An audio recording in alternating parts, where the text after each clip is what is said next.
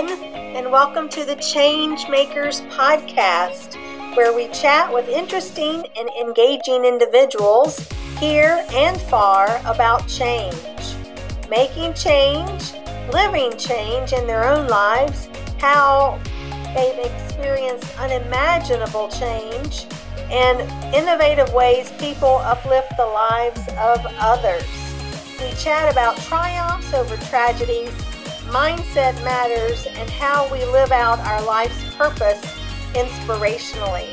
So please join us to be inspired and empowered to be the change you want to see in this world. You know, we can all be change makers in our lives. Here's to the change you're about to bring forth. Good morning, everyone. This is Kimberly Rice, Chief Change Maker of Change Makers, where we help create bold careers and lives for women professionals. Today, I could not be more excited to welcome our friend Marie Ryan here to join us for a lively discussion on how to create workplaces that thrive with employees in well-being. So talk about a lifestyle and lifetime change maker. So welcome to our podcast this morning, Mari. Thanks so much, Kimberly. I'm delighted to be here. And please correct me. Is it Mari? It's Mari, like Mari. Calamari. Oh, okay. Well, every time I say that, everybody remembers it. So Calamari. Okay, Mari. I want to be respectful for that. So thank you so much for joining us today, and I want you to share with our listeners a bit about yourself, your professional passion, and a few insights into your professional journey. Well, I'm glad to be able to share my story because it is a little bit of an interesting one. I call myself a workplace well-being strategist. So the work that I do with clients, which are usually larger corporations and organizations, is to really help them develop a workplace that cares for and looks after the well-being of the employees. And we all know that, businesses are having trouble attracting the talent today that they need to be able to be competitive. Once they do attract that talent, they need to keep them engaged, and they want to make sure that they don't leave. So looking after well-being, which we can discuss in a little more detail, is a very important aspect of really talent management within an organization. Absolutely. And have you seen a trend in connection with talent recruitment and retention over the last 5 to 10 years, or is it what has been I know you've been in business for a really long time. What has been your bird's eye view? Well, when I first came to this career, which was about 15 years ago, much of the focus was on managing healthcare costs. So healthcare costs were out of control. They were, double-digit, increases every year for employers, and they were just looking at this enormous expense and saying, "What do we need to do to manage this?" So it was really more about looking at it from a cost control perspective. And what I've seen change over time is that really employers now recognize that they have to be managing the talent and their people in a way that is going to be productive for business, but also so that it's going to create the kind of workplace where employees really want to be, where they're going to be bringing their best selves to work, where they're going to be enjoying the work that they're doing and enjoying the people that they're doing it with. And when they do that, they're going to be happy, they're going to be productive, and they're going to want to stay. So they'll be engaged. So we've really seen that change from more of a cost control type of thinking to not just the right thing to do, but it's what we have to do to be able to keep people happy, keep them engaged. And really, I think in many ways, the younger generations, the millennials and those that follow, are really driving much of this because they're asking for more flexibility in the workplace. They want, to be able to work from home or, work from wherever they might want to be. And they really, want to be able to balance family responsibilities and life responsibilities with work responsibilities. So in many ways, it's really been driven, I think, by the needs of the workforce. And at the same time, I would say that it's not just the younger generations. I think folks that are like the sandwich generation, or folks that are older who are finding they're now caring for parents, or they're in a caregiving setting for older family members, they have similar needs for flexibility and the desire to be able to, not only look after their own well-being while they're at work, but also because they have those responsibilities of looking after someone else. It is quite the conundrum, that sandwich generation, particularly because they get it from obviously from both sides, and it's challenging to really focus on the present when you have that pressure and responsibility coming at you from both sides.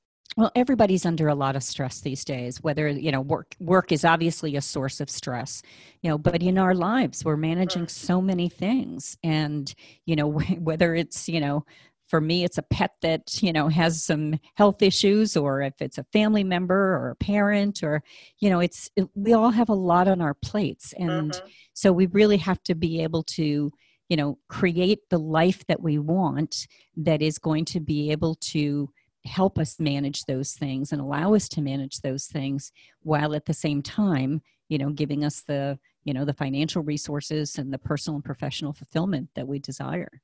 Absolutely. And it's great to have folks like yourself who can come into organizations and assess the culture and the needs and the solutions. So it begs the question for me: how do you bring your unique brilliance to the work that's so meaningful to you? What's prepared you to get you here? Well, my journey has been kind of an interesting one. This was a career change for me, moving into the field of works well-being about 15 years ago. And I've spent my entire career in business, from the time I was 19 years old when I got my first, corporate job. I've continued to work in business. So I really have a lot of business experience. I've worked in a variety of different industries. I've worked in the insurance industry, high-tech industries. I've worked in a variety of different kinds of roles. I've been a trainer, worked in sales, marketing, operations management. So I've done a lot of different things. So I'm a generalist in a lot of ways. And I found in the early 2000s, I was working as a consultant. I was traveling 100% of the time. I had 3,000-mile weeks and 6,000-mile weeks. And when I got home at the end of almost 2 years of doing this, I said, this is not what I want to do with my life. This life sucks. I need to do something. So I hired a life coach that I worked with for a number of years. And it took me a few years to really identify, go through a process of, reflecting on, what am I good at? What do I enjoy? What are the skills that I have? I've got an MBA, so what are how do I bring all this together in a meaningful way? And I discovered that meaningful way when I found workplace well-being. We actually called it worksite wellness when I first came to this field. And over time, again, we've modified this, because when we think of wellness, we think of just our physical health, when we know that our well-being is actually much more encompassing and takes in other aspects of who we are and what we do. Yes. So why don't you share with us a little bit more about that, as far as, the simple steps not the simple steps, but the fullness of the meaning of well-being and what that looks like in a corporate environment. Well, when let me start by describing the elements of well-being that we use. We use a model that's adapted from some of the work of the Gallup organization. And there are multiple dimensions to this. And certainly there's the physical aspect, because obviously our physical health is how we manifest. So that's, what you typically would think of as, how much you weigh and what you eat and whether you're getting physical activity and the amount of sleep that you're getting and not using tobacco or other, substances. So that all is what gives us our energy. So if we think of the physical aspect as our energy source, we also get energy from the relationships that we have in our lives, and those that dimension would be connection, and then there's a third dimension called community. So connection and community in my mind really fit together. It's the relationships we have, it's the people that are important in our lives, and also how we live in our community and function in our communities. Do we feel safe in the community that we live in? I take my dogs for a walk every day, and at night, do I feel safe when I'm walking around my neighborhood? So that's an element, as well as, the interactions I have in my community, the connections I make in my community, and any contributions I make through volunteer work or belonging to organizations, maybe churches or other kinds of, community organizations. And then there's also financial well-being. And I think the interesting piece about this, which has really mushroomed in the last couple of years in terms of the interest in this, I think we all get that if our financial well-being is out of whack, then our whole life is out of whack. So it's a really important aspect of being able to make sure that we can manage the financial aspects of our lives, that we have the skills and the knowledge to do that. And in many cases, this is where employers play a huge role, because so many of the benefits that are provided by employers are financially oriented. There's another dimension of this, which is the purpose. And purpose is both that personal piece of what motivates us to get out of bed every day, what keeps us interested and excited, and also that connection to the purpose of the organization.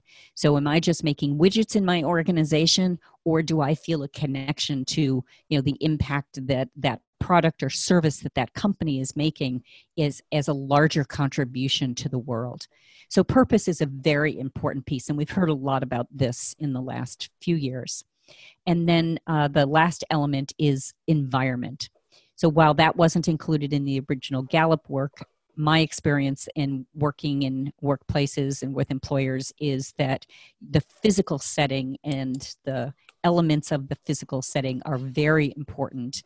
We all know that if we're working in a windowless office, for days on end, that, we're going to feel like we're stuck in a box. So the physical aspects of a workplace are all very critical.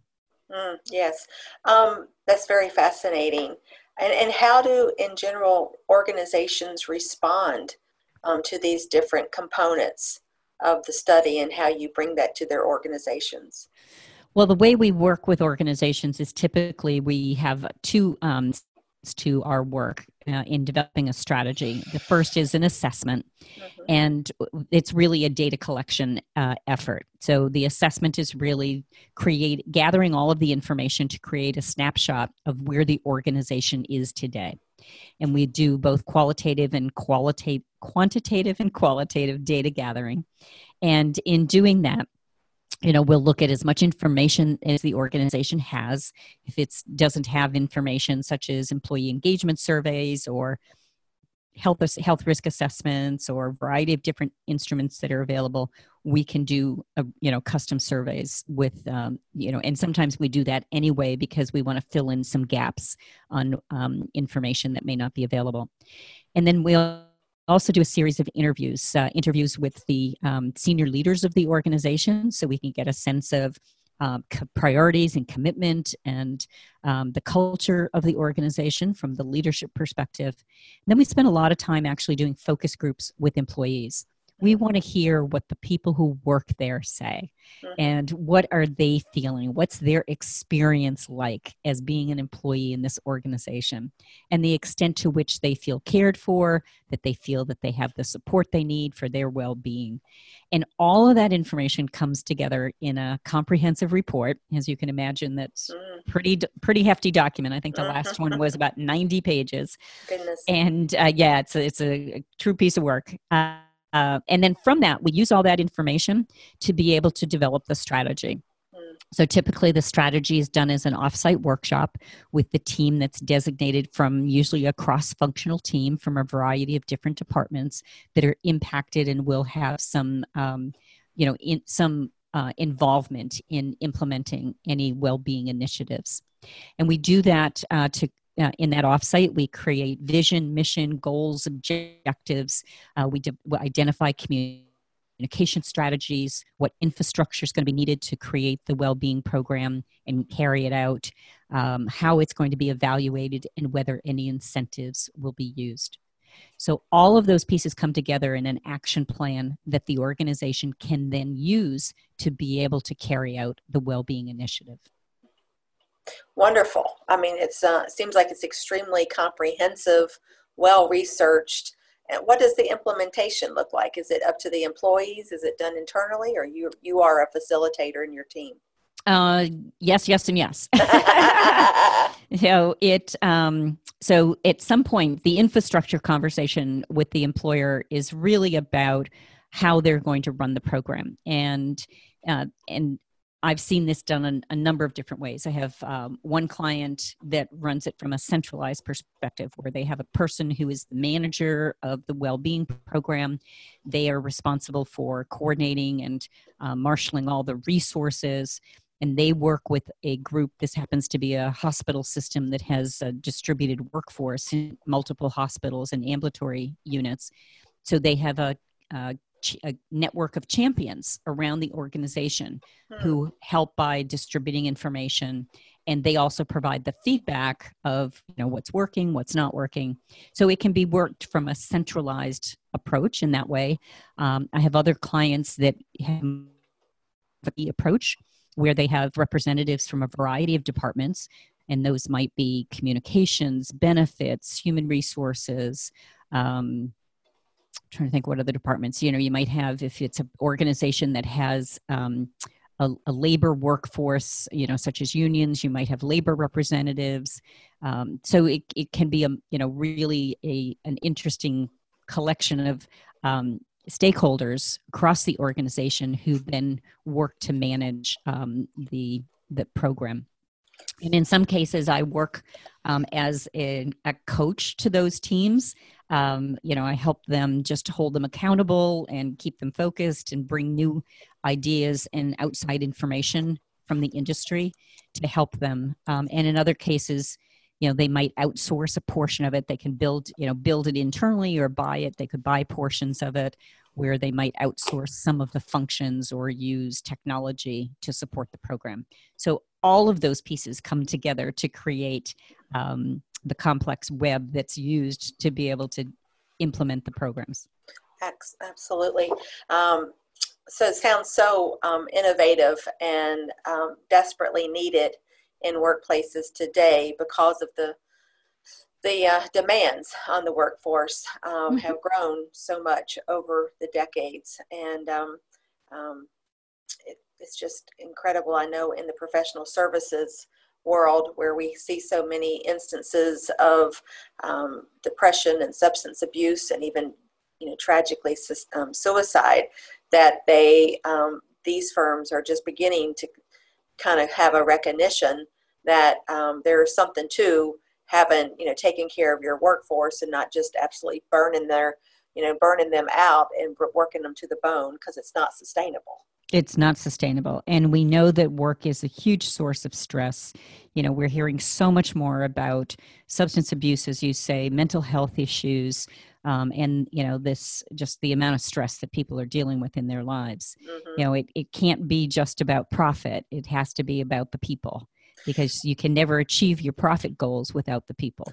Exactly. So I spent over 20 some years in corporate, and I know when I was in the management committee meetings, so many of the discussions, the initiatives, the talent, the planning were around bottom line results.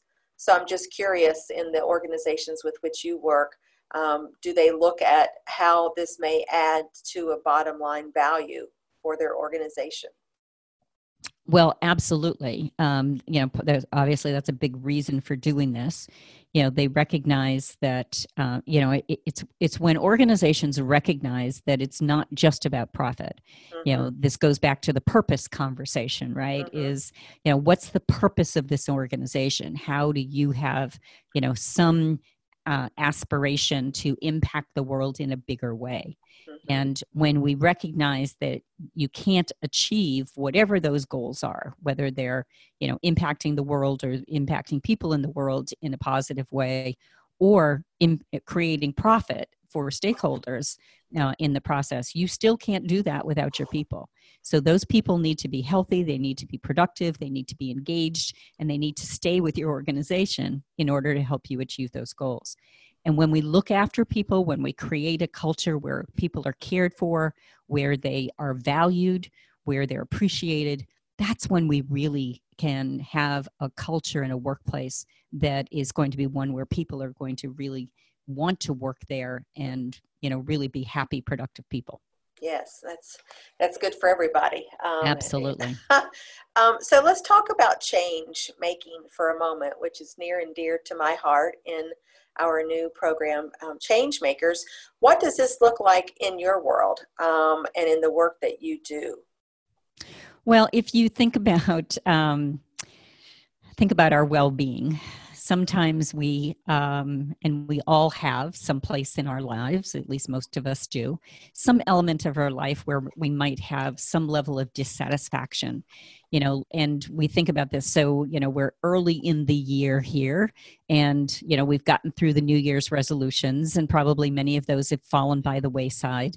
But we had an idea that we wanted to potentially change something in our lives. And we all know that behavior change is hard. If it was easy, then, we would all be, perfectly healthy and not have any bad habits. But for whatever it might be, whether you want to exercise more, get better sleep, whether you want to change the way you eat or what you eat, whether you want to improve your relationships, whatever it may be that we desire to change in our lives, or whatever may be motivating that. Sometimes what's motivating that is not a choice that was our choice. Sometimes it's something that's, just happens to us in our lives. We have to recognize that we have to go through a process. And there's a lot of different theories about behavior change, some of which I'm very familiar with, because a lot of the work that we do in supporting employee well-being is about supporting and encouraging people through change processes. Mm-hmm. Whether they want to lose weight or be more physically active or get more sleep or, be more productive in their work or more focused in their work or reduce stress or take up a meditation practice so that they're more present for their family members. Whatever it may be, those are all about change. And my best advice to most people is to take it in small steps, make a little change today and add a little bit more change tomorrow, so that you're doing very small steps. And over time, that adds up to a lot of progress. Right. So what do you see looking forward, how our workplaces are changing in connection with well-being and the demands on the market, on the labor workforce? Well, this is something that's here to stay. This is certainly not a fad. This is something that employers are recognizing is an essential aspect of their workplace. And if they are ignoring this, then they will continue to see that they've got turnover and disengagement of their workforce, and that they can't attract the people that they need to achieve their goals. So it's really something that is becoming very, very mainstream, I guess is probably a good word for it. But yet I'm still finding organizations, some of the clients that, I've worked with some clients where we're on the second iteration of their strategy. We did it 6 years ago and then came back last year and did it again. So it's not something that is static. It's something you have to, organizations change over a period of time, and you need to come back and revisit with the strategy. Does what we said 5 years ago still apply today, or do we need to rethink things? So it's something that employers need to be paying attention to. And, the good news is I'm finding that my services are in demand, and employers are recognizing that this is an essential viewpoint. And it ties very closely with employee experience and culture and some of the other areas where employers are working on other initiatives and having, projects and actually adding staff to be able to focus on some of these elements. That's fabulous. I mean, to have that type of buy-in where they're actually adding, cost, if you will, but investment at the same time to the workforce because of the changing cultural values. It must be very uplifting for you. It absolutely is. It's there's nothing that delights me more than getting into an organization and being the detective to find all the information that's going to help uncover some of the aspects of what's happening there today, but also to be able to position it in ways that it can be more productive or make it a better workplace for employees. And that to me is just true fun. True fun. And that's wonderful. We need to have more fun, don't we? We do. Absolutely. Oh, no. So I'm fascinated to learn about your why in this work. You brought forward such an accomplished career in corporate, and I'm sure you've had, many, many years of being on the front line and seeing some of the changes and the adaptations that needed to be made. But now as an expert on, quote, the outside of an organization, what do you find particularly enjoyable and rewarding? I think the thing that's most rewarding, I guess, is knowing that the work that I do has impact on people's lives. And, that was part of the reason I changed careers was I was feeling like I was just, doing work, but nobody was really benefiting from it. And with this work and, the work that we've done, my firm has over the 15 years or so now that I've been doing this, we've touched hundreds of thousands of lives. And, knowing that people's lives and their lives in their work places are better from what we're doing is completely fulfilling. And that's my why, because we're making life better for people. That's fantastic. So without giving away the store at all, what would be maybe top 3 things that you would suggest that either business owners and or employees bring to bring more well-being into their lives? Well, I'm a firm believer that we need a plan in a workplace. So if we talk in the workplace context, employers need a plan for well-being. It can't be just random programming or an afterthought. It needs to be something that they prioritize, that they provide resources for, and that they really do put a focus on in the context. I know there's a lot of things going on in organizations, but this is an important piece that really can't be overlooked. And at the level, I think we really we need to recognize, we all need to recognize the things that we do every day that are supporting our well-being and continue doing those.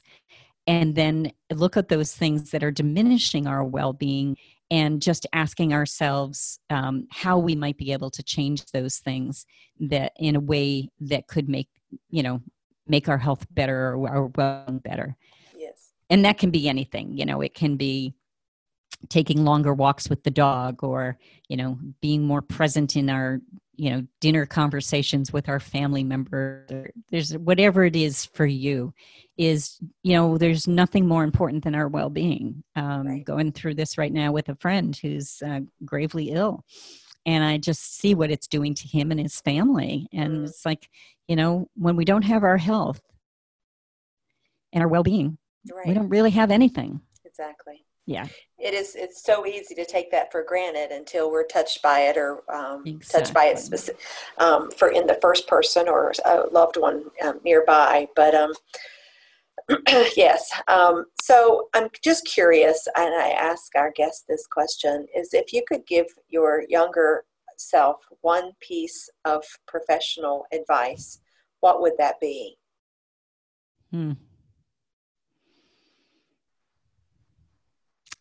Well, that's an interesting question. I think probably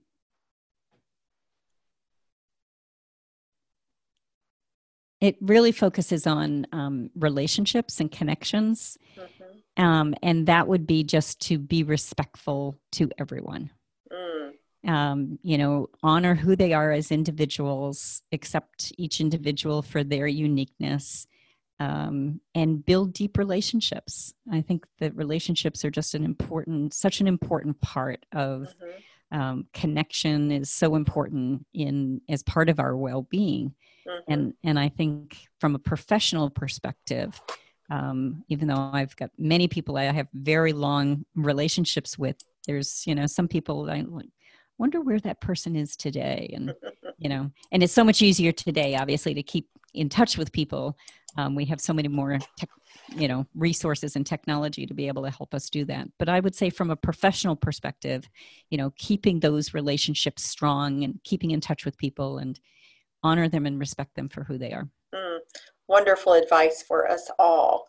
It's amazing, if we pay attention, what we can learn along our own respective journeys. Exactly. I've become quite passionate about that in the last couple of decades. Mm-hmm.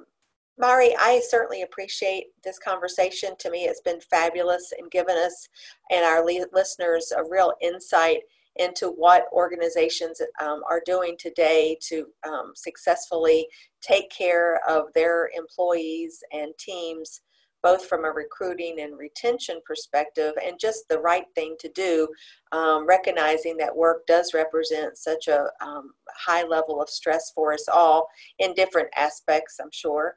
And, just in the Northeast here, where I used to commute, just getting to work was stress. Exactly. By the time I got there, I'm like, oh, I need a break. I need some meditation. But I want to give our listeners a way to connect with you following our conversation today. So what is the best way to get in touch with you? So the best way is through my website, which is Advancing Wellness is the company name, and the URL is advwellness.com. And I'm also can be found on LinkedIn. But on our website, you have all the links to our social media for Facebook, LinkedIn, our YouTube channel, where we have a series of videos that explain about our work. And also on that website, you can find out about my book, which is The Thriving Hive: How People-Centric Workplaces Ignite Engagement and Fuel Results. Fabulous. That, I'm sure, is a accompaniment to the work that you do. I hope every company buys a copy for each of their employees. Thank you. Me too.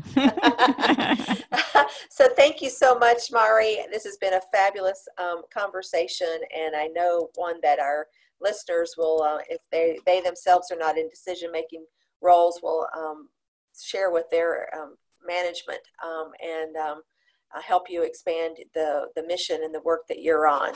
So this concludes another episode of our Changemakers podcast. Thank you, listeners, for joining us today, where we help create bold careers and lives. Thank you.